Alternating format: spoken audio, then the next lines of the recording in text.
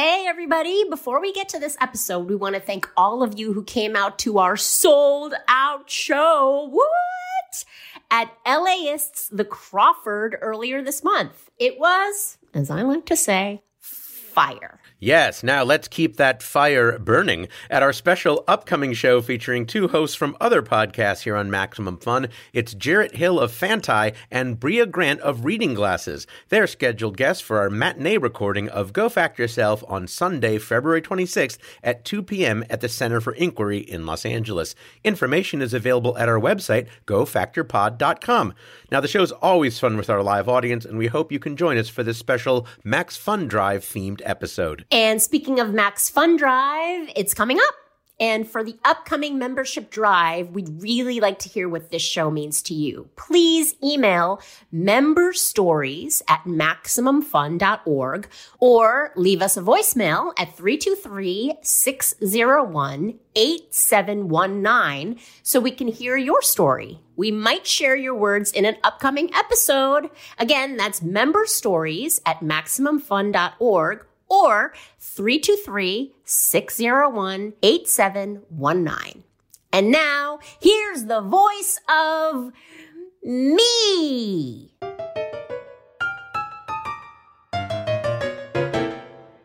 Are you a real know-it-all? Do you annoy your family by shouting the answers while watching Jeopardy? Do you drive people crazy when you start a sentence with, well, actually?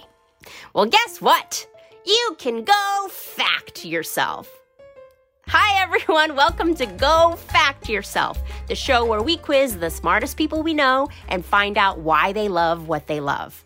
I'm Helen Hong, and now recording remotely in Los Angeles, here's our moderator, J. Keith Van Stratton. Thank you, Helen. Nice to see you. Nice to see you. Now, this is our first recording after the holiday season. Yes. Did you have a good holiday season? I did. I was by myself. It was just me and the dog, and it was splendid. Oh, it was really great. How was yours, J. Keith? It was excellent. My partner Sarah and I, we went to Cabo in Mexico for our first time. Got to do a little scuba diving, which you know I enjoy. Yes. And in my last dive, I was so excited because I've often seen eels, just like the head poking out from some coral or a rock, Ooh. which is always a delight. But this time, there was one that was swimming right alongside. Whoa! Yeah, right alongside, like a couple of feet from me. So I was so excited, I took the GoPro that I had borrowed, and I just start pointing at it, and I'm watching it, and then it starts coming toward the camera, and I'm like, wow, this is amazing. Look how close this eel is. And then the next thing I notice is my guide is banging on the side of his tank because he had also noticed,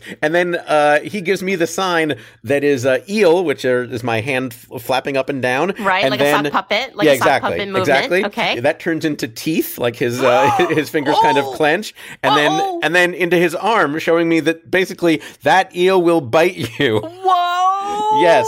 So when I rewatched that GoPro video, it looks like it's about to be a snuff film. So it was one of those. I was so caught up in the majesty of nature that I hadn't realized. Oh, I'm here in a dangerous situation. And wow, yeah. It's not like you thought for a moment that you were like safely in your bed with a Netflix film watching David Attenborough narrate. Yeah, this I kept kind of hit pause and rewind, and no, it just kept coming at me. So little lesson out there. You know, it's nice to get close to nature, but not too close. So I'm glad you didn't get bit. Oh, yeah. Helen, I never thought you cared so much. That's lovely. Well, today on Go Fact Yourself, two guests will compete to answer questions about facts they know, facts they might not know, and frankly, facts they should know. Plus, we'll meet actual experts on two very different topics. And finally, we'll declare one of our guests the winner of today's show. Let's get started and meet today's guests. Helen, who is up first? He is a comedian whose new special, #1, is streaming on Peacock now. It's Sean Patton. Hi, Sean Patton. Hi, everyone. Hi.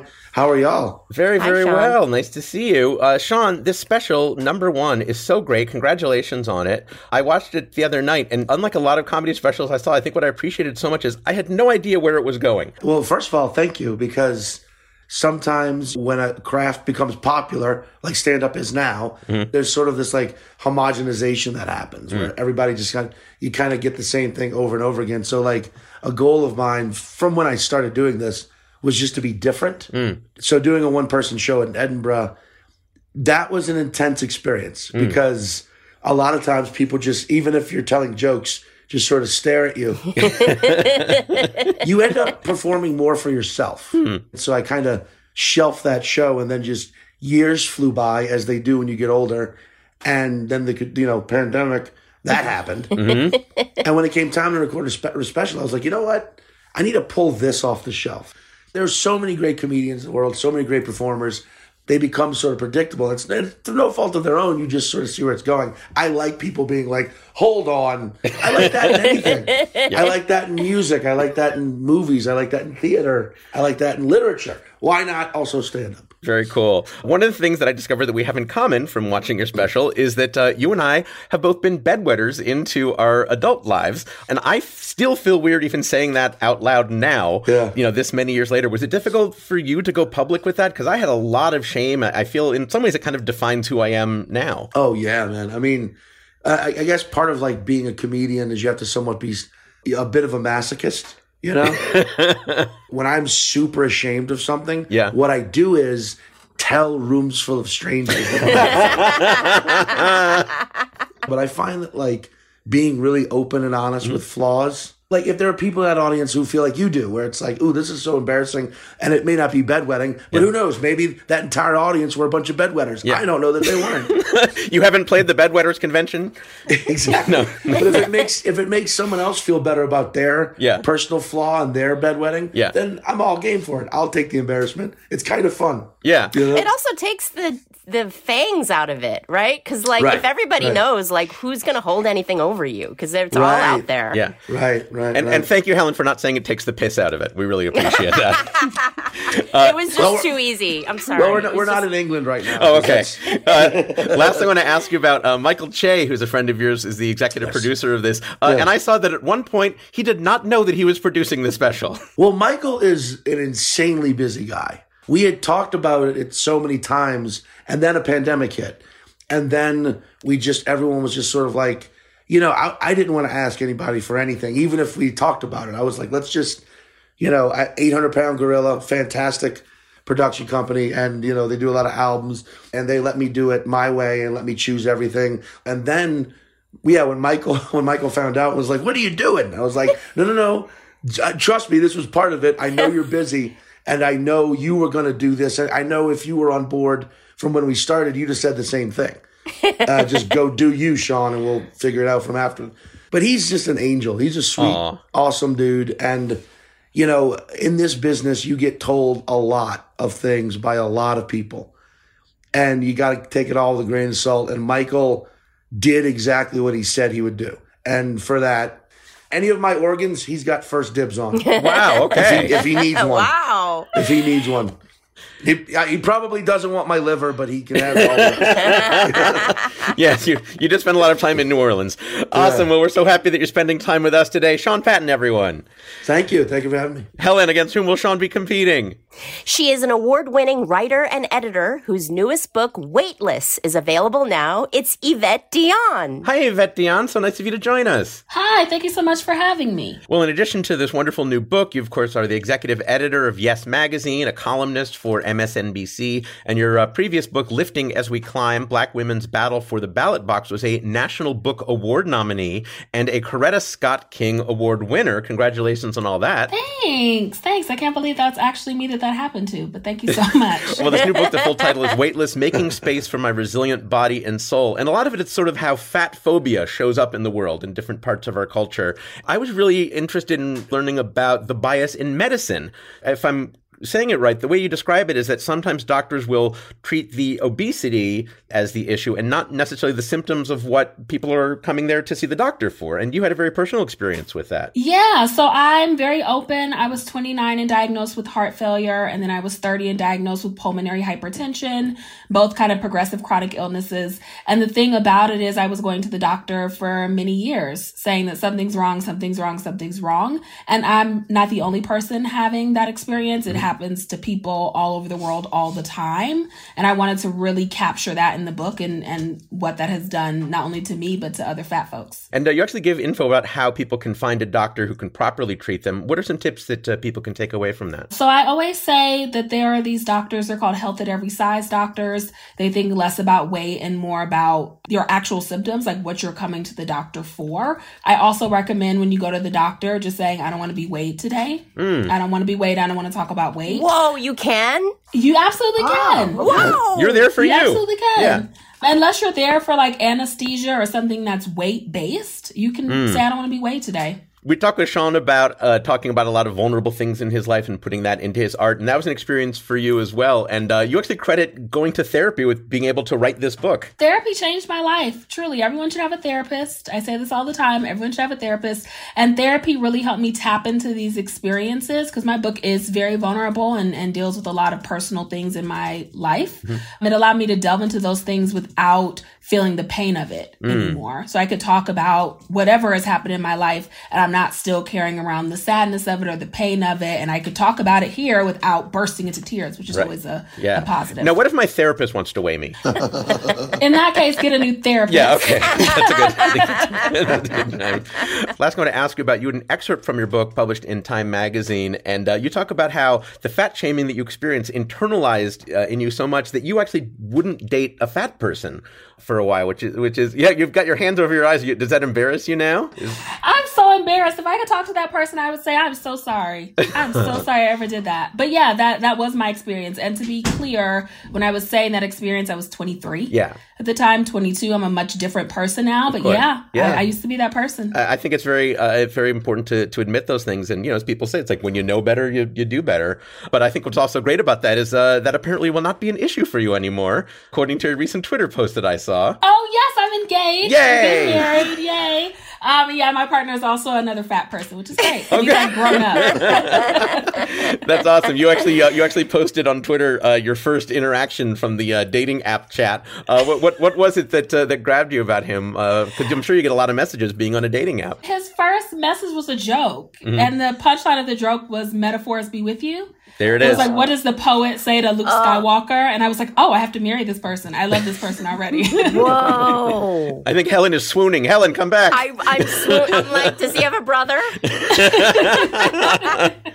Well, congratulations again on the book, and thank you so much for joining us. Evette, Dionne, everyone. Sean and Evette, we ask each of you to provide us with a few topics outside your field of work in which you feel you have some expertise. Sean, you said you know a lot about the band Rage Against the Machine, Charles Dickens' novel Great Expectations, and, a little bit of a left turn, flatulence etiquette. Whereas Evette, you said you know a lot about romantic comedies, hip-hop from the 1990s and 2000s, and all things Beyonce.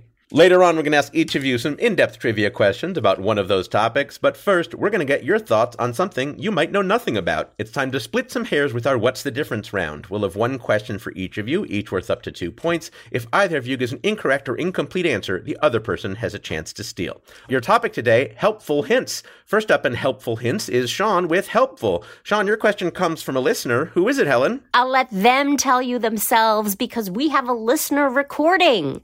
Listeners, if you would like to submit a suggestion for our What's the Difference round, go to gofactyourpod.com and click on Get Involved. Okay, play it. Hey, everybody. This is Lucy Anderson from Houston, Texas. My question for What's the Difference is, while they both refer to helping someone commit a crime, what's the difference between aiding and abetting? Thanks, and have a great show.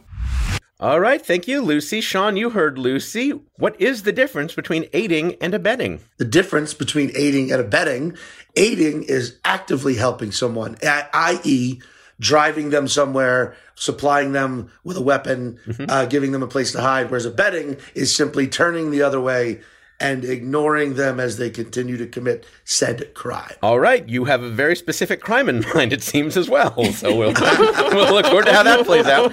All right. We've got Sean's answer. We don't know yet if he's entirely correct. Evette, if you don't think he's got it exactly right, you can steal anything you'd like to change or add to Sean's answer. Sean is spot on. As a true crime expert myself, I have nothing else to add. Wow. All right. An endorsement from the expert. Well, I'm abetting our listeners want this segment to end. So let's go to Helen Hong at the judges' table. for the facts. Thank you, Sean. Here are the facts. Aiding means that you helped someone during the commission of a crime, like you drove the getaway car for a burglary. Abetting means you helped someone before the commission of a crime, like you told someone when the security guard makes their rounds so the burglary could be committed. In both cases, the action you took may not in itself be illegal. You're allowed to drive a car or tell someone where the security guard is, but the fact that you did it in order for someone to commit a crime is now why you're in criminal trouble yourself. That's right. Now, abetting can also include when you allow or look the other way, encourage or incite someone to commit a crime. And to be clear, just because we mentioned driving getaway cars and tracking security guards, we are not encouraging our listeners to commit a crime, especially if they don't share the loot with us. Helen, how did our guest do? Sean, I'm going to give you 1 point for aiding because you said actively helping, and you also said getaway driving, which is exactly our example. I kind of want to give you both half a point for being so confident in your answers.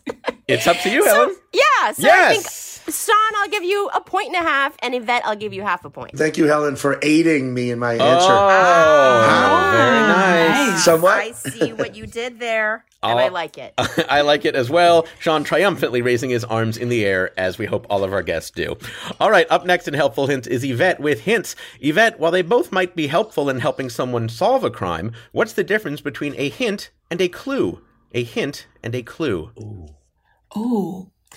A hint is giving you the basis of something. So it's not giving you everything. It's giving you the basis of something and putting it into context with something else. A clue is directly related to the crime. So it's something that I see it as almost like a gateway directly into a crime. That to me is the difference between a hint and a clue. The gateway drug of crime detecting are clues. All right, we've got Yvette's answer. Sean, anything you'd like to add or change? I agree totally with the hint part. Would a clue also involve a piece of evidence? Like a key, a bloody T-shirt, depending on the crime, of course, a time-stamped entry key. I already said key twice, didn't I? But you get it. Right. Sometimes you need two. I keep thinking of the video game or the board game Clue. And I'm like, a candlestick, possibly? Right? But yeah, would a clue also have to involve physical evidence? All right. Well, this segment needs to take the hint and end. Let's go to Helen Hong at the judges' table for the facts. First of all, I want to say I'm getting the idea that both of you are obsessed with true crime. Yeah. And or you guys are actually like criminals on the and or involved in true crime. and or Netflix pays us to keep committing crimes. We're running out of material. So you keep making documentaries. Get Sean and Evette to go murder someone. Like bloody T-shirt. Like both of you came to gun and bloody T-shirt. I'm like, whoa. Yeah, you think this is the first time her and I are meeting? No. Committed crimes together. Sean's like, where'd you put the bloody T-shirt? Exactly. Here are the facts. You get a hint when what you're trying to solve has a known answer, and the person giving the hint wants you to get it. If you're taking a test or competing on a trivia podcast, the answers are known by the teacher or writer, and a hint should lead you in the right direction. You get a clue when what you're trying to solve does not have a known answer. If you're a paleontologist and you have no idea if a dinosaur fossil is buried under your feet, but you find a big tooth on the ground, that's a clue about where to dig. Also, a hint is usually a phrase or idea that's given, whereas a clue is usually a physical object that is found. All right, that is right. The word clue. Oh. Yeah, there you go. Sometimes it's fun to learn. I don't know. Yeah, right? That's the basic premise of this whole show. Right. But, yeah, go ahead, Sean. So a hint is just a confident fact, and a clue is more of like a shy, like, oh, you figure it out. I don't know. Yes, the coyness of clues. Yeah. That's right, Helen. The word clue is sometimes used by puzzle and trivia writers, like in Crossword Clue or Jeopardy's Clue Crew, but those are really more hints than clues, so why not use the word hint instead? I haven't got a clue. Helen, how did our guest do? Yvette, unfortunately, I don't think you got either either parts correct. Sean, I'm tempted to give you half a point because you did say a clue is a physical object. So I'll do that. I'll give you half a point, Sean. All right. And what is our score at the end of that round? At the end of that round, Sean Patton has 2 points and Evette Dionne has half a point. All right, but those scores are bound to change as we move on to questions about topics our guests have chosen for themselves. That's all up ahead when we come back on Go Fact Yourself. Helen, it is time to talk about ButcherBox. Woohoo! We love ButcherBox. You know what I love about it? You can skip the crowds, the wait, and the expensive restaurant bill. And the best meals happen around the comfort of your dinner table. ButcherBox is always in season, and it's sharing the love with the warmth and coziness of comfort food. ButcherBox takes the guesswork out of finding high-quality meat and seafood you can trust with 100% grass-fed beef, organic chicken, pork raised crate-free, and wild-caught seafood. Get just what you want delivered right to your doorstep with free shipping for the continental U.S. and no surprise fees. Boxes come with recipe inspiration, guides, tips, and hacks. Ooh, hacks. Some of those are even personalized, so you can cook up mouth-watering meals. Helen, how about that call to action? ButcherBox is offering our listeners one of their best deals yet. A 100% grass-fed chuck roast and a whole organic chicken free when you join, plus an additional $20 off your first box. Sign up today at butcherbox.com/GoFact and use code GoFact to get a 100% grass-fed chuck roast and a whole chicken free in your first box plus $20 off. That's butcherbox.com/GoFact and use code GoFact to get this special deal. It's so special, and that's why we say, thank you, ButcherBox. I'm Jordan Morris. And I'm Jesse Thorne. On Jordan Jesse Go, we make pure, delightful nonsense. We rope in awesome guests and bring them down to our level. We get stupid with Judy Greer. My friend Molly and I call it having the space weirds. Patton Oswalt. Could I get a Balrog burger and some Aragorn fries? Thank you. And Kumail Nanjiani. I've come back with cat toothbrushes, which is impossible to use. Come get stupider with us at MaximumFun.org. Look, your podcast app's already open. Just pull it out. Give Jordan Jesse Go a try. Being smart is hard. Be dumb instead. Welcome back to Go Fact Yourself with our guests, Sean Patton and Evette Dionne. Once again, here's J. Keith Van Straten. Thank you, Helen. All right, Sean, of your many interests, you told us you know a lot about the band Rage Against the Machine, Charles Dickens' novel Great Expectations, and flatulence etiquette. Let's find out a little bit more about each of those. First, tell us what the band Rage Against the Machine means to you. In 1992, Lollapalooza, I was 12 years old. Rage Against the Machine was performing. Lollapalooza was a touring festival back then. I passed out from the heat, from heat exhaustion at some point during the day. And when I woke up, my shoes were gone. Someone had taken the shoes off of a passed out 12-year-old boy. Just throw that out there. Oh, that doesn't sound Creepy. funny. Rage Against the Machine, I had never heard of at the time. And walking around as a sad 12-year-old boy in muddy socks they changed my worldview of music. And then I started really getting into their lyrics and understanding what they were about and what they were against. And then I just saw them live again at the Garden in Madison Square Garden in August of 2022, and they're still 100% them. All right, Sean, you also said you know a lot about the Charles Dickens novel Great Expectations. Still to this day, one of my favorite books that I compare all books against. It wasn't a full novel at first. He started releasing it in quarterly, in a magazine, I believe. Yeah, you couldn't binge read it, as they called it then. Exactly. The original ending, people hated so much. The original ending was the two main characters just never see each other again. It's just bye, and they both go their separate ways. Mm-hmm. And people wrote in and were like, please don't do this to us. Please. And he mercifully said, okay, and changed the ending. You could draw a line there and be like, no, art is art. Mm-hmm. And sorry, that's it. And I agree with that to an extent. But I also like the idea of him being like, okay, people, kiss the ring. One more round. I will change this for you and make your lives better with my art. Wow. And then finally, you said you know a lot about flatulence etiquette. Well, look, it's something everyone does. And when you really look into the nature of what a fart is, you expel excess gas, one, that's for health. Two, you also release pheromones. There's a high concentration of the human pheromone that comes right out of your butt. Yep. Whoa. Subconsciously, you're like, but wait a minute, this is good DNA. Yeah. So it's almost like nature's perfect, like, icebreaker. You can laugh, you can become attracted to someone, and you can bond over the stench. And the etiquette part might be how you deal with after the funny part. Right. Because I think some people are so, they're so just like, oh, God, disgusting, get away from me. And I'm like, well, I understand that, but also, I would understand. If only I farted, then yes. Right. If I was the only human being ever who did it, it would be very rude of me. But sometimes you're like, it happens.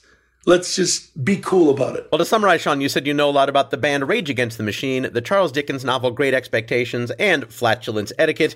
Today we're going to quiz you about flatulence etiquette. I accept. I was not expecting that. Yeah, this is not something that we usually cover, but we will do so in as erudite and polite a way as we can. You actually talk about flatulence in a very moving way in your special. I don't want to ruin it for people, but definitely check that out. What is your go-to etiquette in a situation where you experience flatulence? The etiquette goes as follows. A, find something immediately to blame it on. Right away. Be it a squeaky floorboard, be it a mustard bottle somewhere, a windowsill with a bird on it. Sometimes a ghost. Sometimes this place is haunted. Secondly, look at that bird. Look at that bird. Definitely what the bird. Happened? Did you hear that? Did you hear that? The northern tootadill. Yes. Whatever. So sometimes it could be as quick as it's a phone alarm. Like, oh, what? Oh, was that my phone or yours? Just everyone pretend like it wasn't what it was. All right. Sounds a lot like my childhood. Well, just ahead, we're going to enlist the help of a bona fide expert in your topic to test your mastery in the subject with an expert-level question worth up to 3 points. But before that, to let you show your love, here are 5 trivia questions about your topic, each worth 1 point. If you want it, you're allowed to hint for any 2 of these 5 questions. Now, Evette, listen closely, because if Sean answers incorrectly, you can steal. Evette, by the way, how much do you know about flatulence etiquette? Well, I have never passed gas in my entire life, so not much. Of course. Exactly. Well, you may be at a detriment in this, but we'll see if perhaps if Sean lets you in, you might be able to correctly guess just by taking stabs in the dark. Sean, here's your first question. Sean, your flatulence etiquette may differ depending on who's around when the offense occurs. According to a 2016 survey by Mike.com, roughly half of respondents said they waited about 6 months before deciding it was okay to flatulate in front of whom? Ooh, their significant other? Helen? That is correct. That is correct for the point. Very good. Fun fact, in that groundbreaking survey, most respondents said waiting 2 to 6 months is okay. 9% said they'd wait 1 year, and 7% said they would never flatulate in front of their romantic partner. Whoa. Interesting. Wow. Yeah, I see. I try and flatulate as soon as I realize I really like the person. Those pheromones again, huh? I will also point out that I am currently single. Okay. But All right, but you are on the board with a point. Here's question number 2. One of the reasons flatulence is considered rude is because of the foul odor, a problem that one of America's founding fathers sought to address in a 1781 essay. In it, he encouraged the Royal Academy of Brussels to discover a way to, quote, render the natural discharges of wind from our bodies not only inoffensive, but agreeable as perfumes. Now, this man knew a lot about discoveries, having been credited for the invention of bifocals and the lightning rod. Who was he? Benjamin Franklin. Helen? That is correct. That is correct for the point. Very good. Fun fact, Ben Franklin's letter was meant as a satire on what he thought were the impractical topics that many scientists were pursuing at the time, and included a number of flatulence jokes and puns in this essay. I also find it hilarious that he went to the University of Brussels. Yes. Where they study the sprouts that, of course, would be the perfect topic for that study. All right, Sean, here's question number 3. The noise is another reason to practice flatulence etiquette, a topic addressed by Dutch philosopher Erasmus, who in the 1530s wrote that one should attempt to disguise the sound of flatulence by performing what other bodily function at the same time? A cough. Helen? That is correct. That is correct for the point. Very nice, Sean. You know your stuff. Wow. Like I said, I consider myself an expert. Well, good. This is we're proving it here. So far. And I can also say you can replace a cough with a you can just sort of have like an operatic outburst. A yawn sometimes works. Oh, interesting. Yes. Well, things have really evolved since the 1530s to include operatic outbursts, yawns, and hey, look at that bird. Yeah. Or pretend like you're getting electrocuted. That one always works. Always works. We're learning so much. Fun fact, Erasmus also wrote that everyone enjoys the smell of their own flatulence, which shows you what it took to be a Dutch philosopher in the 1500s. Once again, hilarious that is a Dutch philosopher. Yes. Home of the Dutch oven. Indeed. That's high level etiquette right there. We appreciate your taking note of those choices we made. All right, Sean, you're 3 for 3. Here's question number 4. You do have your 2 hints available. One of the ways we practice flatulence etiquette is by calling flatulence something else. But which of the following is not a word which once referred to flatulence? Is it fizzle, foist, glump, trump, or the vapors? You have a hint if you need it. Yeah. I'm sorry. No. I'm going to go with glump. Helen, and can I ask why? Why did you choose glump? Because it doesn't have the phonetic sort of oomph that a fart onomatopoeia would have, I guess. Okay. Is it an onomatopoeia? Would that be an onomatopoeia? I don't know. If you glumped, that would be some trouble. Helen. Helen, is he correct? You are correct. Yes, that is correct. Wow. You didn't even use the hint. Fun fact, according to Green's Dictionary of Slang, foist and trump date to the 1500s. Fizzle and the vapors date at least to the 1700s. By the way, glump means to look sullen or frown, which you might do in the presence of flatulence. I also love that trump was used to describe a fart. Yes, it's interesting that didn't come back in the last few years, but right. Perhaps we'll be responsible for the resurgence of that. All right, Sean, you have a chance to go 5 for 5. You can get this next question correct. You do still have a hint available. The reason there is such a thing as flatulence etiquette is because in most societies, flatulence is considered rude. But for some indigenous people of one country, flatulence is so well accepted, elders will sometimes translate flatulence as if it were spoken as the voice of a spirit. And their most powerful spirit, named Mutchikopyu, is known as the Fart Man. In what country would you find this indigenous nation? I'll take the hint, please. Helen, how about that first hint? Some of their homeland is in what we now call Labrador. I'm going with Finland. Helen, is it Finland? It is not Finland. No, I'm terribly sorry. Yvette with a chance to steal. Oh, goodness. I have no idea. I am going to randomly guess Canada. Helen? That is correct. That is correct. That is correct. Labrador is in Canada. Oh, Yvette, I love the little rope-a-dope you did here. You said you didn't know anything about it, and then boom, coming in with the number 5. Very well done. Blame it all on the dog, right? That's right. It was my dog. It wasn't me. Fun fact, Mutchikopyu is the powerful spirit of the Innu people, not to be confused with the Inuit. Elders don't translate every instance of flatulence as a voice from the spirit, but often do when it's timed to break the tension at a formal meeting. So they actually have fun with it as well. And while we're having a little fun with this, we do, of course, recognize that these First Nations of the Americas and all of their humor and cultural uniqueness are in danger of disappearing completely, and we are glad that there are diligent researchers who are preserving their stories and traditions for future generations. All right, Sean, you did quite well in that round, but now here is your expert level question that requires multiple answers. It is time for your cluster fact. We'll be bringing on an expert to discuss your response. Sean, for 100 years, perhaps the foremost authority on etiquette has been Emily Post, whose book of etiquette was recently fully revised in a centennial edition. In the book, the authors briefly mention flatulence in a section about what not to do at a dinner table. For up to 3 points, if you anticipate flatulence, to what 2 places do the authors recommend you go after you excuse yourself from the table? And what phrase is used in lieu of flatulence? Okay, 2 places you would go. I'm going to say, obviously, to the bathroom. Okay. And the second answer would be outside. Okay. And the phrase used in lieu of flatulence, powder one's nose. Powder one's nose.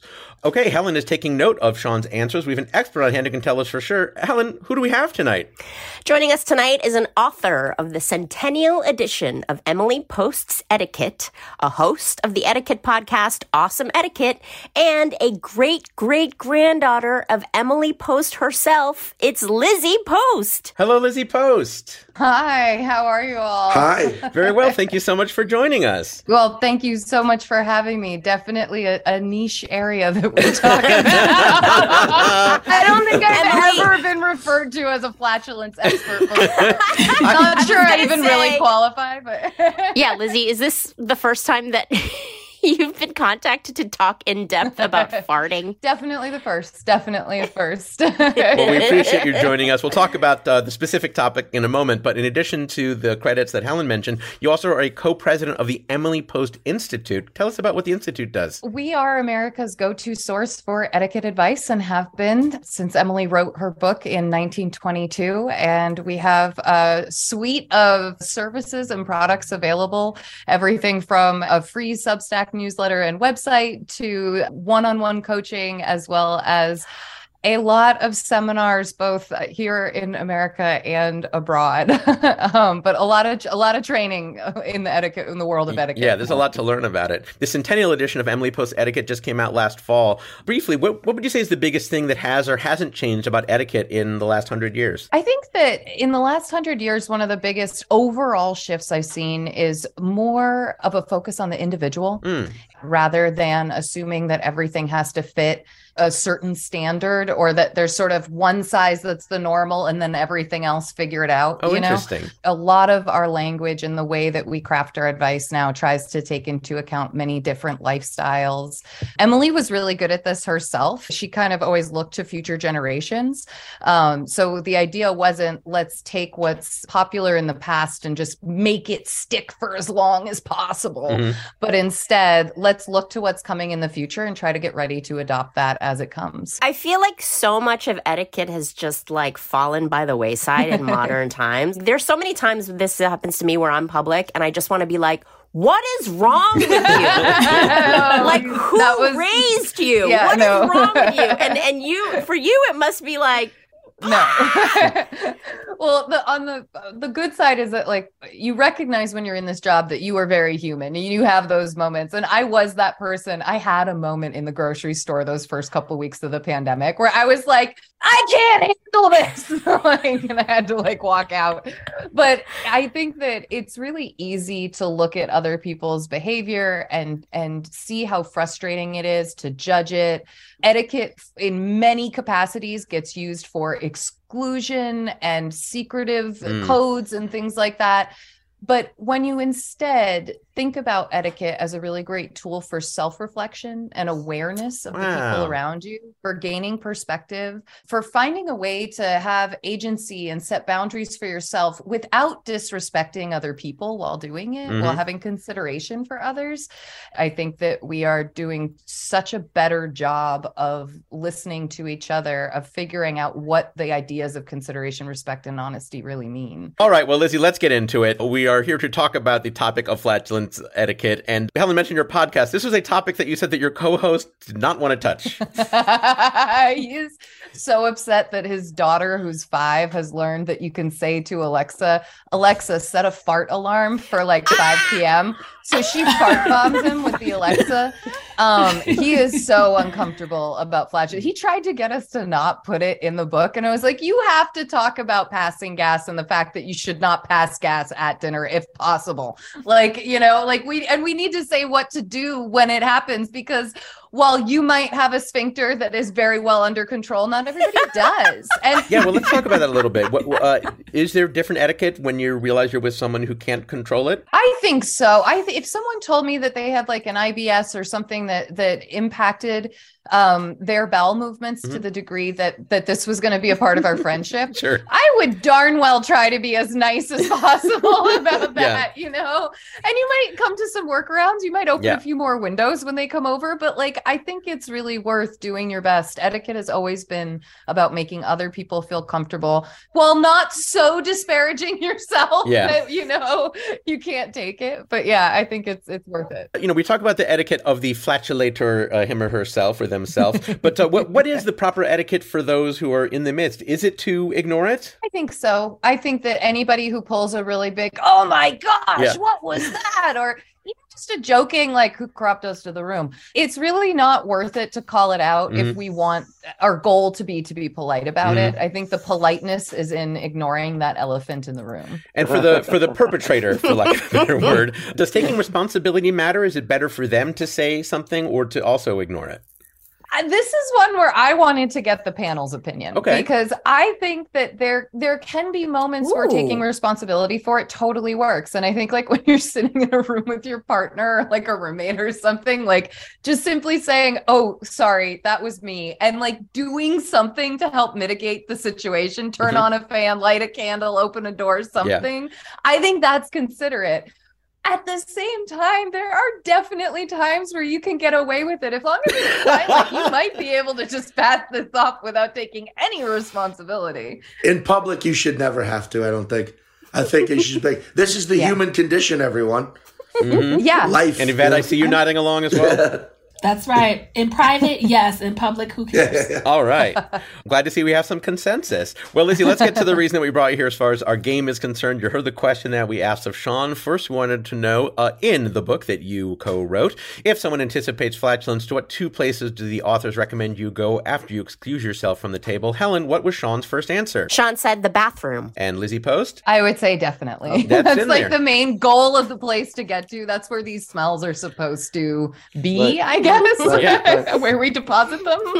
All right, that's a point there for Sean. Helen, what was the next answer that Sean gave to that question? Sean said outside. And Lizzie? I think if you can make it all the way outside, that is a great place to go. And I would say like outside of the actual room that the meal is happening in is best. So if that's a hallway, if that's another room, go for it. But yeah, I think I like outside. It covers so much. In the book, you do say hallway, though, so I don't know if you want to accept outside as an answer. That's up to you as our expert. I'm going to say yes. I'm generous, man. Very good. Another point for Sean. And finally, wanted to know from Sean, what phrase is used by the authors in lieu of flatulence? Helen, what did Sean say? Sean said powder one's nose. And Lizzie? Which cracked me up. We say passing gas. Oh, yes. Gas. Okay. Being more direct. Okay, I see. Yeah. I was like powdering one's nose. I was like, I've not heard of that for farting before. That's sort of a catch-all euphemism for Just any reason you need to excuse yourself from the table. All right, no point there. Sean, while we have our expert here, is there anything you'd like to say or ask of her? Actually, I've got so much. What is the name of this book again you've written? It's Emily Post's Etiquette, and this is the Centennial Edition. Have you ever considered doing like a live reading Q&A sort of? Yes. We actually, so on our podcast, we do a lot of readings out of Emily's original book. In the new book, the audio version of it, I actually did the audio narration for it, and we did an Emily Post character voice for Emily. Oh, fun. And so that one like cracks me up. But and so the book has some sprinkled quotes in throughout it, and so that pops in. We have some plans for releasing her early material, and I am hoping that we can get kind of silly with them, because it is really funny to read some of this I stuff. know that Emily Post probably didn't actually sound like this, but the character voice, did you get her to be like, this very uptight British woman? Not far off, Helen. You could have been there with us. Like, not far off. When needing to pass gas at the dinner table, excuse yourself to the restroom and powder your nose. Yes. If you ever need like an Ebenezer Scrooge of etiquette character, please. Yeah. Okay. Well, Lizzie, we appreciate you having fun with us on this topic. If people want to find out more about you or your work, where can they do that? You can find us at emilypost.com, and we are also on most social channels. Excellent. Well, thank you so much for joining us. Look forward to my handwritten thank you note, and thank you for being here today, Lizzie Post. Thank you all. Bye. Have a great day. All right, Helen, what is our score at the end of that round? At the end of that round, Sean Patton has 8 points, and Evette Dionne has 1.5 points, with a round of questions for Evette coming up. That's right. We're going to talk with Evette about a topic she knows about. Plus, later, Sean and Evette will go head-to-head in our Fast Facts round, all to find a winner on Go Fact Yourself. Helen, I will give you one guess. What is it time to talk about that makes me so excited and happy? Because you said excited and happy, I'm going to guess Magic Spoon. Yes, it's Magic Spoon. Just when I see the box arrive at my doorstep, I get excited and happy, and so does my partner, Sarah. We really, really like it. You know, anytime you think about eating those childhood cereals, they're a wonderful feeling of nostalgia and great memories, but as a grown-up, you got to be careful. But so much of the adult cereal is so bland, and protein shakes and supplements can be so boring. Well, guess what? Magic Spoon reinvents your childhood favorites with only 0 grams of sugar. They're wholesome, they're fueling, they're simple, they're high quality, and great for people like me who do the low-carb lifestyle or diet. Helen, give us some more specifics about that nutritional stuff. Magic Spoon is a gluten-free, grain-free, and soy-free way to relive those moments watching your favorite cartoons. Plus, it's only 140 calories a serving. It's like there's magic in every spoonful. Get it? Get it? I do. With over 8 unique flavors, including the previously limited edition only birthday cake flavor, you won't get bored of feeling good with Magic Spoon. You know I am on board with Magic Spoon. I have it delivered to my door on a subscription. I am never happier than when I see that Magic Spoon arrive at my door. Hey, Helen, how can people get Magic Spoon at their doors? Head to magicspoon.com/GoFact to grab a custom bundle of cereal and try the magic for yourself. And be sure to use our promo code GOFACT at checkout to save $5 off your order. Magic Spoon is so confident in their product, it's backed with a 100% happiness guarantee. So if you don't like it for any reason, they will refund your money. No questions asked. That's magicspoon.com/GoFact and use code GOFACT for $5 off. And we say, thank you, Magic Spoon. Hi, I'm Hal Loveland. And I'm Mark Gagliardi. And we're the hosts of We Got This with Mark and Hal, the weekly show where we settle the debates that are most important to you. That's right. What arguments are you and your friends having that you just can't settle? Apples or oranges? Marvel or DC? Fork versus spoon? Chocolate or vanilla? Best bagel? What's the best Disney song? We Got This with Mark and Hal. Every week on Maximum Fun, we do the arguing so you don't have to. Oh, all answers are final for all people for all time. We got this. Welcome back to Go Fact Yourself with our guests, Sean Patton and Evette Dionne. Once again, here's J. Keith Van Stratton. Thank you, Helen. All right, Evette, of your many interests, you told us you know a lot about romantic comedies, hip-hop from the 1990s and 2000s, and all things Beyonce. Let's find out a little bit more about each of those. First, tell us what romantic comedies mean to you. Everything. Okay. I grew up thinking I was Cinderella. Oh, you go way back with the romance. That I thought I was going to be in a romantic comedy, but no, they're my favorite genre of movie. I like that they're really predictable and formulaic, and I know at the end, typically there's going to be a happy ending, so it does wonders for my anxiety brain. Mm-hmm. Do you have a favorite? I would say favorite all time, probably You've Got Mail. Okay. Oh. That's right in the wheelhouse there, sure. Where do you rank Pretty Women, which is probably my favorite? That's my mom's favorite, too. I would rank it top 5. By the way, we did a segment on Pretty Woman with our guest Roxane Gay a few months ago. Oh, so check love that out it. as well. Yeah, it was a lot of fun. All right, next, tell us what hip-hop from the 1990s and 2000s means to you. I'm a hip-hop head. I grew up on hip-hop. I say all the time I became a feminist because of hip-hop. Oh, wow. And the way that Really? hip-hop treated women. Yes, I used to identify as a hip-hop feminist a long, long time ago. It's my favorite form of music. It's the kind of music that makes me feel like I'm a drug dealer sometimes. I'm driving down the street. I'm like, oh yeah, I deal drugs. That's why she knows so much about aiding and abetting. Exactly. I shoot people. I sell drugs. No, but I love hip hop. It's my favorite art form. I love following it even now, even though I don't know a lot of the younger rappers, but 1990s and 2000s is my sweet spot. Wait, the feminism came as a reaction against a lot of the misogynistic lyrics, or because of because of feminist hip hop? Both, honestly. So part of it was like, this is odd. They call all the women bitches and hoes. Yeah. It's a little odd. And then also there were women in hip hop at that time who were kind of counterbalancing that. So I came into hip hop through both ways. I came into feminism through both as well. Very Nice. cool. And finally, you said you know about all things Beyonce. Beyonce, queen of my heart, my patron saint. I'm like a stan, but not a crazy stan. Like, I'm not one of those people online, like, I will kill for Beyonce. But would I? Yeah, probably. Okay. What is it about Beyonce you think that speaks to you so much? What I admire most about her is how meticulous she is. Like, she doesn't have to be that intricate anymore. She's, 30 years into a career? She could fall back. She doesn't have to do excellent work all the time. But she's like, no, I want to top myself. And top myself, and top myself, and top myself, and top myself is something to aspire to. She's definitely not a phoner in her. Yeah. No. She's going to cross every T and dot every I and look flawless doing it. Well, to summarize, Evette, you said you know a lot about romantic comedies, hip-hop from the 1990s and 2000s, and all things Beyonce. Today we're going to quiz you about hip-hop from the 1990s and 2000s.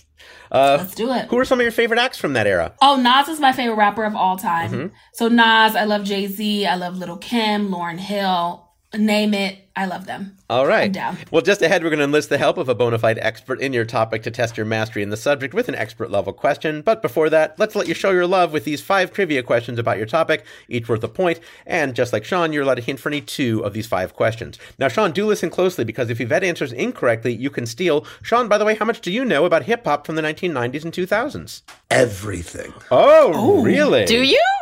Yes. Okay. We might Not have everything, but a lot. A lot, okay.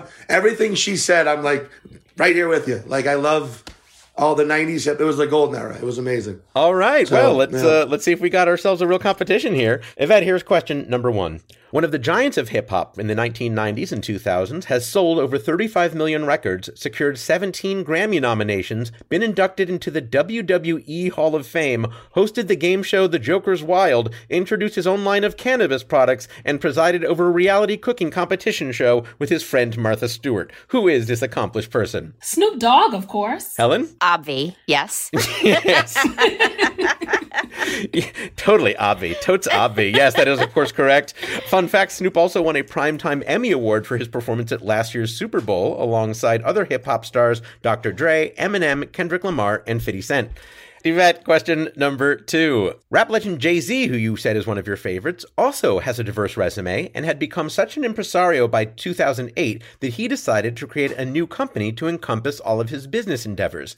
That company has encompassed a record label, talent management, fashion line, a greeting card line, and a school for music, sports, and entertainment at Long Island University. What is the name of this company? Rock Nation. Helen? That is correct. That is correct for the point. Very nice. You seem almost mad that we asked you such an easy question. I know, right? Hopefully they'll get a little more challenging. Fun fact, among Rock Nation's recording artists are a duo named The Carters, comprised of Sean Jay-Z Carter and his wife, an up-and-coming vocalist named Beyonce. I don't know if you've heard of her yet. I didn't know about the greeting card line. Yeah. Rock Nation has a greeting card line? They teamed up with American Greetings to make some greeting cards for people who would enjoy it. Here's question number 3. You're 2 for 2. The year 2000 saw the debut single of Ludacris's What's Your Fantasy, which made VH1's list of the 100 greatest hip-hop songs. In the song, Ludacris lists numerous suggestions for locations where he and his female companion might, how should I put this, express their fondness for one another. But which of the following places is not mentioned in the song's lyrics? Is it a bathtub, a library, a grocery store, the White House, in the Georgia Dome on the 50-yard line, or on stage at a Ludacris concert? Oh, yeah, I'll take the hint. All right, Helen, how about that hint? The White House is one of the places mentioned in the lyrics. Okay, so I will go grocery store. Helen? That is correct. That is correct. Woo! For the point. Very nice. 3 for 3. Fun fact, other places Ludacris suggests in the song include a classroom, a factory, on top of his Cadillac Escalade, and a garden. Oh, that seems nice. Seems nice. But the Georgia Dome 50-yard line, that's the kicker. Huh? Yes, if you will. Right. Yes, Huh? indeed. Thank you. All right. Thank you. You're 3 for 3. Here's question number 4. Positive K, who worked with artists such as Big Daddy Kane, MC Lyte, Outkast, and Puff Daddy, had a top 40 hit and gold record with his song, I Got a Man. The lyrics are a comic dialogue in which a man is undeterred in his attempts to ask out a woman who repeatedly tells him that she has a boyfriend. However, despite the presence of the second voice on the recording, no credit is listed for the female vocalist. What artist recorded that female-sounding voice? Oh, my God. This is a great question. I'm definitely going to need the hint. All right, Helen, how about that second hint? It's someone whose name was mentioned in the question. I believe Positive K is both the voices. Helen? That is correct. That is correct for the point. Very nice. Wow. I never knew that. I learn something new every day. Same here, yeah. You didn't know that as well? That. Okay, very good. No. Yes, his vocals were pitch shifted during production to make him sound more traditionally female. Fun fact, Positive K's early career included performing as part of Big Daddy Kane's live shows where he would freestyle with an up-and-coming talent named Jay-Z, who would later marry someone named Beyonce. How about that? It all comes back to Beyonce. Yvette. I'm still digesting this vocal pitch shift because the song is so like, I got a man. Right. I got a man. I got a man. Even back then, they knew how to do that and save money on hiring another talent. I think that probably was the motivator as well. All right, Evette, you now have a chance to go 5 for 5. One of the most dominant figures in hip-hop of this era is the queen of rap, Missy Misdemeanor Elliott, who, according to Nielsen Music, is the best-selling female rapper of all time. In addition to her 4 Grammys, 8 MTV Video Music Awards, and 6 BET Awards, Missy Elliott also has honorary doctorate degrees from 2 different universities. Name one of them. If I am not mistaken, Missy Elliott has a doctorate from Columbia College in Chicago. Helen? That is not correct. No, I'm terribly sorry. Really? No, a very reasonable guess, though. That does seem like the kind of place that would give her one. Sean, you have a chance to steal. I'm going to go with, based on lyrical ability and subject matter, she has a doctorate from Penn in Pennsylvania. Penn in Pennsylvania. Helen? That is not correct. No, again, a very reasonable guess. No, her 2 are from Berklee College of Music in Boston and Norfolk State University. No point there for either of you. Fun fact, 30,000 people have signed a Change.org petition in support of building a statue of Missy Elliott to replace a Confederate monument in Portsmouth, Virginia. 104 people have signed a Change.org petition against that petition. because America. Of course they did. All right, Evette, you still did very well in that round, but now here is your expert level question that requires multiple answers. It is time for your cluster fact. We'll be bringing on an expert to discuss your response.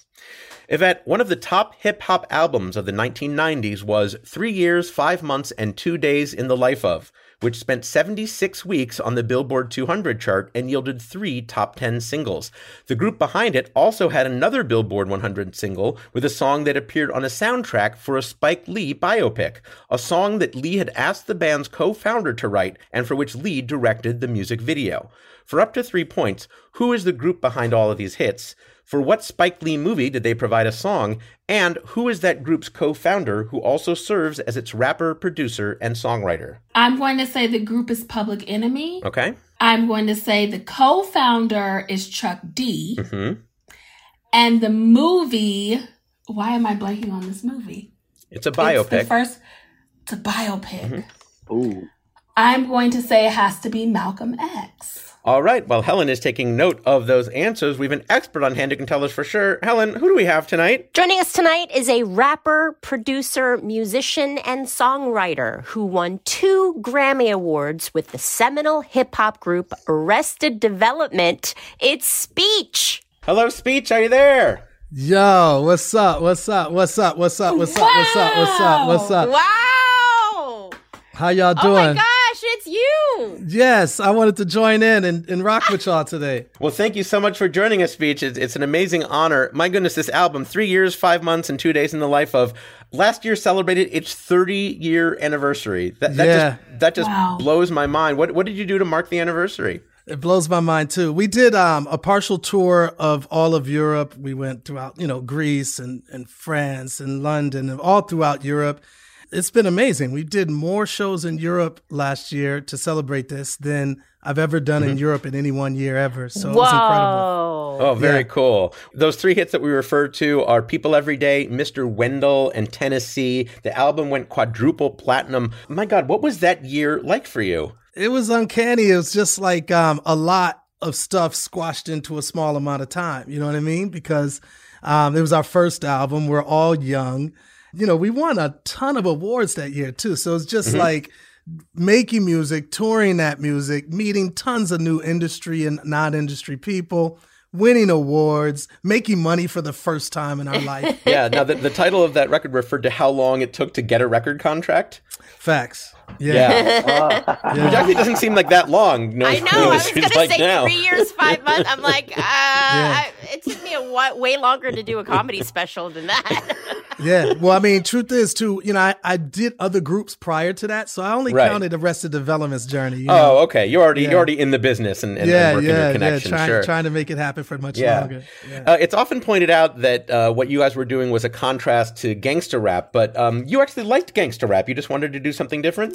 Yeah, so for me, it never was a contrast. It was to add to the narrative, because for quite a while, our narrative as Black people was only becoming that, and that's not the truth of our people. So I wanted to add more narrative to the conversation, and that's exactly what we did. I know that in Tennessee, you used a sample of a Prince song, and you said that 99% of the songs that you ever created have been influenced by Prince and his sensibility. Facts. But the sample that you used, I was surprised to read that you actually didn't have his permission to use that in Tennessee. No, back in the early 90s, it wasn't very concrete how sample law works. Hip hop was relatively new. It only been around for 10, 15 years. And so we used to think that if you sampled less than 2 seconds, you didn't have to get permission. If you sampled no melody, you didn't have to get permission. Well, in my case, it was less than maybe 1 second. And it was not a melody. So it was just one of those things where I didn't think it was necessary.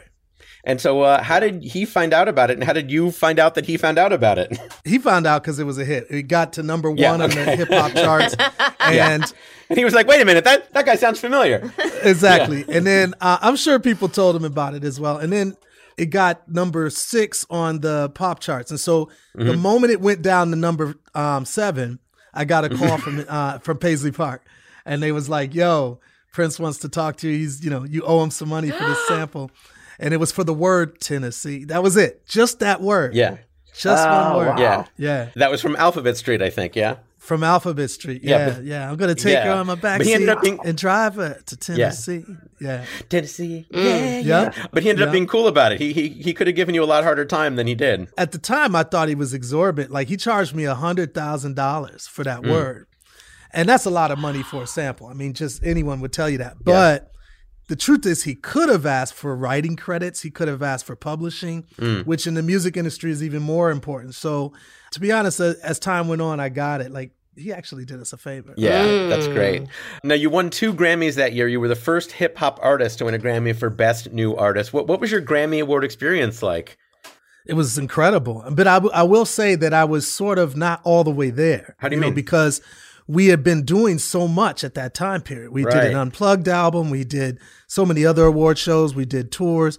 So I was not really able to soak in the moment until afterwards. And when I watched it on TV, because my family, of course, recorded it, I got a chance to meet Michael Jackson that night, Madonna, Lenny Kravitz and I became friends that night. So it's like a lot of cool things happened, but I still didn't get a chance to sink into it all, Wow. Well, let's talk about what you've been up to more recently. Arrested Development has a newer record out, and you've got some hip-hop legends on there. Tell us what the record's called and who you have guesting on it. Yeah, it's called For the Effin' Love. It's our brand new record we put out featuring Big Daddy Kane, Master Ace, Moni Love, Bumpy Knuckles. I mean, so many dope artists, D1. I'm really proud of this record. It's just our love for hip hop, and it shows. This record's boom bap is fantastic, and we've gotten incredible reviews on this record. One of the coolest things that you've gotten to do over the years, I would imagine, is sharing a stage with Nelson Mandela. That's something that not a lot of people can say that they did. Tell us how that happened and what that experience was like for you. It was absolutely life-changing, and it's something that I always remember as a highlight in my life. We donate money whenever we can to causes that we believe in. We donated money to the National Homeless Coalition.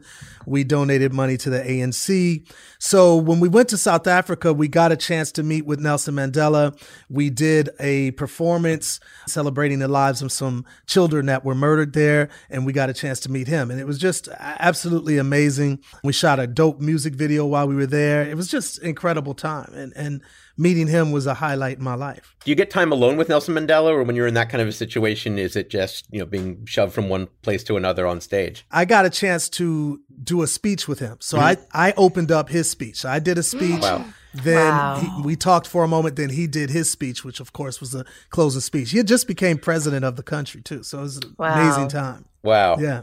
Yeah. A lot of times people don't like to say, when they were an opener, who they opened for. But in this case, I think that's pretty legit. Yeah. Yeah, that's pretty legit. Yeah. Yeah. Last thing I want to ask you about, we of course are all familiar with the TV show called Arrested Development, and I understand that there was a bit of a legal matter with that. Yeah. So I mean, basically, obviously we're called Arrested Development. We had trademarked our name back in 92, 91. Smart. And we were just watching TV. I was actually watching the Super Bowl, and some sports commentators were saying, and coming up next is Arrested Development. And I'm like, what? Saying like, we're not booked for the Super Bowl this year. Yeah. Exactly. Yeah. So then the sports commentators were saying, oh, is that the group? Everyone was confused, including us. Long story short, we had to go to court because they had took the name Arrested Development. And Yeah. and how trademarks work is that you can't use names commercially that somebody else has already trademarked commercially, and especially in certain fields. And so TV shows do soundtracks, they do CDs and all types of different videos, of course, and we do the same. So yeah, we had to go to court. We settled out of court and things worked out, but yeah. All right, well, let's get to the reason we brought you here as far as our game is concerned. You heard the question that we asked of Evette. First, we want to know who was the group behind all of those hits from that 1990s album, 3 years, 5 months, and 2 days in the life of Helen. What did Evette say? Evette said Public Enemy. And Speech? It is Arrested Development. Yes, no, a very reasonable guess, but not quite correct there. No point there for Evette. Next, we want to know for what Spike Lee movie did that group provide a song? Helen, what did Evette say? Evette said Malcolm X. And Speech? It's X. Yes, indeed. Spike Lee. That is correct. The song, of course, is called Revolution, which also was a top 100 hit for y'all in the same year as you had all those 3 singles from the album. Facts. Oh, man. All right, and then finally wanted to know who was that group's co-founder who also served as its rapper, producer, and songwriter. Evette was all in on Public Enemy, so Helen, what did she say? Evette said Chuck D.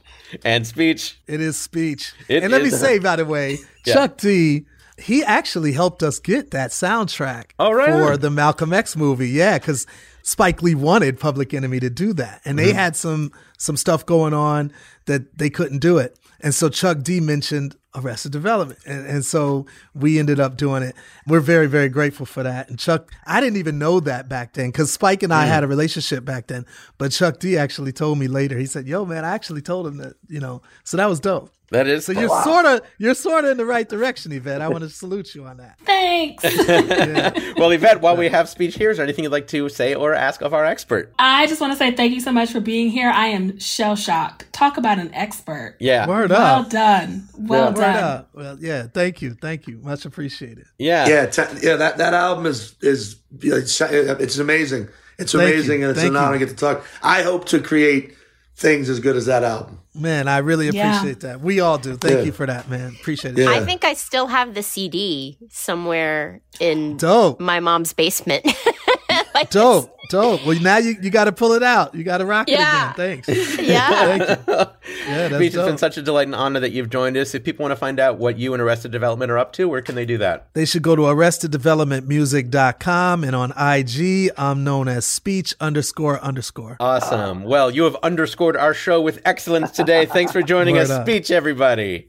Thanks, y'all. Awesome. Thank you, All right, Helen, what is our score at the end of that exciting round? At the end of that round, Sean Patton has 8 points and Evette Dionne has 6.5 points. All right, now it is time for our final round that we call Fast Facts. I'll read 10 statements and each contestant will answer with true or false. I'll start with Sean and alternate between each guest. Each correct answer is worth 1 point. Again, the answer to each statement is true or false. Here we begin. Sean, Yellowstone Park is located in New Jersey. False. Correct. Yeah, it's in Wyoming, Montana, and Idaho. Evette, Yellowstone is a U.S. national park. True. Correct. Sean, Yellowstone was the first U.S. national park. True. Correct. Evette, Yellowstone is the most visited U.S. national park. True. Incorrect. No, in the most recent year, it was Blue Ridge Parkway. I know. More people should go to Yellowstone, especially with this TV show phenomenon. Come on, guys. Right. Sean, the U.S. is the country with the most national parks. False. Correct. Evette, China is the country with the most national parks. True. Incorrect. Sean, Australia is the country with the most national parks. True. Correct. Evette, one of Australia's national parks is called White Mountains National Park. False. Incorrect. No, sorry, it really is. Sean, one of Australia's national parks is called Red Mountains National Park. True. Incorrect. Evette, one of Australia's national parks is called Blue Mountains National Park. False. Incorrect. No, it really is. Sean, Jay Keith, recently went to Australia's Blue Mountains National Park for my second time. True. Correct. Evette, I didn't realize I had twice been in a national park until I researched this quiz. True. Correct. Sean, maybe I should read a travel guide next time. True. Correct. And finally, Evette, or at least read the sign. True. Correct. All right, we're not going to count those last few. I want to thank Sean Patton and Evette Dionne as Helen tabulates our final score. Helen, are you ready to announce the winner of today's program? I am, Jay Keith. At the end of the game, Sean Patton has 12 points and Evette Dionne has 7.5 points. Congratulations, Sean Patton. You are the facting champion on Go Fact Yourself. Sean, what will you do with your championship? I will spend my day walking around. I'm in Denver, Colorado right now, bragging to everyone. And Evette, you just lit up. I think, Evette, you're in Denver, Colorado, aren't you? I live in Denver, Colorado. You're in Denver too? Yes. Oh, that's crazy. Wow. Yeah, excellent. I'm here. Yeah. Well, maybe you'll run into Evette and you can brag to her as well. What a beautiful moment that would be for everyone. Yeah, right? We could actually just talk about how amazing it was to talk to speech. That was crazy. I know. Wow. That was mind-blowing. Made my year. Oh, I'm so happy to hear that. That's wonderful. We're going to wrap things up by giving everyone here a chance to mention or promote anything they might like. Sean Patton, what are you up to and where can people find you? You can find me on the socials at Mr. Sean Patton on Instagram, Sean Patton Comedian on TikTok. My website, meseanpatton.com. I am touring constantly. I'm on the road with David Cross, March, April, and May. A little bit with Bert Kreischer in February. And my special, #1, streaming on Peacock right now. Check out my website, meseanpatton.com. I'm on the road for the year. See the special. Thank you very much. Awesome. Well, thank you so much for being here, Sean Patton. And Evette Dionne, where can people find what you're up to? I am Free Black Girl across every social media platform that exists. And please, please buy my book. It's called Waitlist. You can buy it anywhere that you buy books, but I personally recommend buying from your local indie bookstore. Oh, lovely. Well, we're certainly happy that you joined us as well, Evette Dionne. Ladies and gentlemen, my hosting partner is Helen Hong. Helen, what is going on with you? My comedy special, Well Hong, is streaming now on multiple platforms. And you can follow me on the socials at Funny Helen Hong. It's got to be funny Helen Hong, because that other Helen Hong, is she funny? No, She is not funny. She is not funny, but you are Helen. You are Hong. You are funny Helen Hong. And me, you can find me on Twitter at J_Keith and on Instagram at jkeith.net. That just leaves me to thank Sean Patton, Evette Dionne, Lizzie Post, and Speech, and thank you for listening and supporting our show at MaximumFun.org. I'm J. Keith Van Stratton. Good night. Like what you hear? Come see us live. It's happening again. Come see us at the Center for Inquiry West on Sunday, February 26th at 2 p.m. It's a matinee. More live audience shows to be announced soon. Go to gofactorpod.com for our schedule and tickets. Meanwhile, please like us on Facebook, follow us on Twitter and Instagram, all at GoFactorPod, update our wiki at gofactorwiki.fandom.com, and buy our T-shaped shirt and mug-shaped mug at maxfunstore.com. And give us a great review on your favorite podcast platform, like Bender Is Okay did on Apple Podcasts. He, she, or they said, interesting guests, funny hosts, and the most creative format out there. Can someone please make this a TV show so more people get to see it? Thanks, Bender Is Okay. That would be more than okay with me. Helen? Amen to that, Bender Is Okay. From your mouth to some TV producer executive's ears. As the saying goes, yes. Go Fact Yourself is a panel quiz program devised and produced by Jim Newman and J. Keith Van Stratton and comes to you via transcription from various homes across the country. Questions were compiled by the Trivia Industrial Complex, which this week included Clint Tauscher. We are produced in collaboration with Maximum Fun. Maximum Fun's senior producer is Laura Swisher. Associate producer and editor and overall superhero, especially for this recording, is Julian Burrell. Our show engineer is Dave McKeever. Our theme song and incidental music were written and performed by Jonathan Green. Research assistance provided by Adam Neediff. Quiz assistance provided by Bart Gold, Brian Phillips, Will Moronic, Dr. Raymond Hames, Dr. Robert Borofsky, and our consulting cultural anthropologist, Peter Armitage at Wolverine and Associates. Promotional graphics by Erich Tran. Added support from Dave Bianchi and Christine Vallada. Special thanks to Maya Terry, Robin Randall, Rich Ezra at musicregistry.com, Samantha Murphy and Todd Sandler at SWB Entertainment, Sonia Chews at Echo Books, Joe Lamont at Pipeline Entertainment, and Nicole Sage at Sage PR Consulting. I've been Helen Hong! Let's go listen to hip-hop from the 90s and 2000s. And make hip-hop names for ourselves. Mine would be Silent But Deadly. Mine would be J. Keith. I'm not very good at this. MaximumFun.org. Comedy and culture. Artist owned. Audience supported.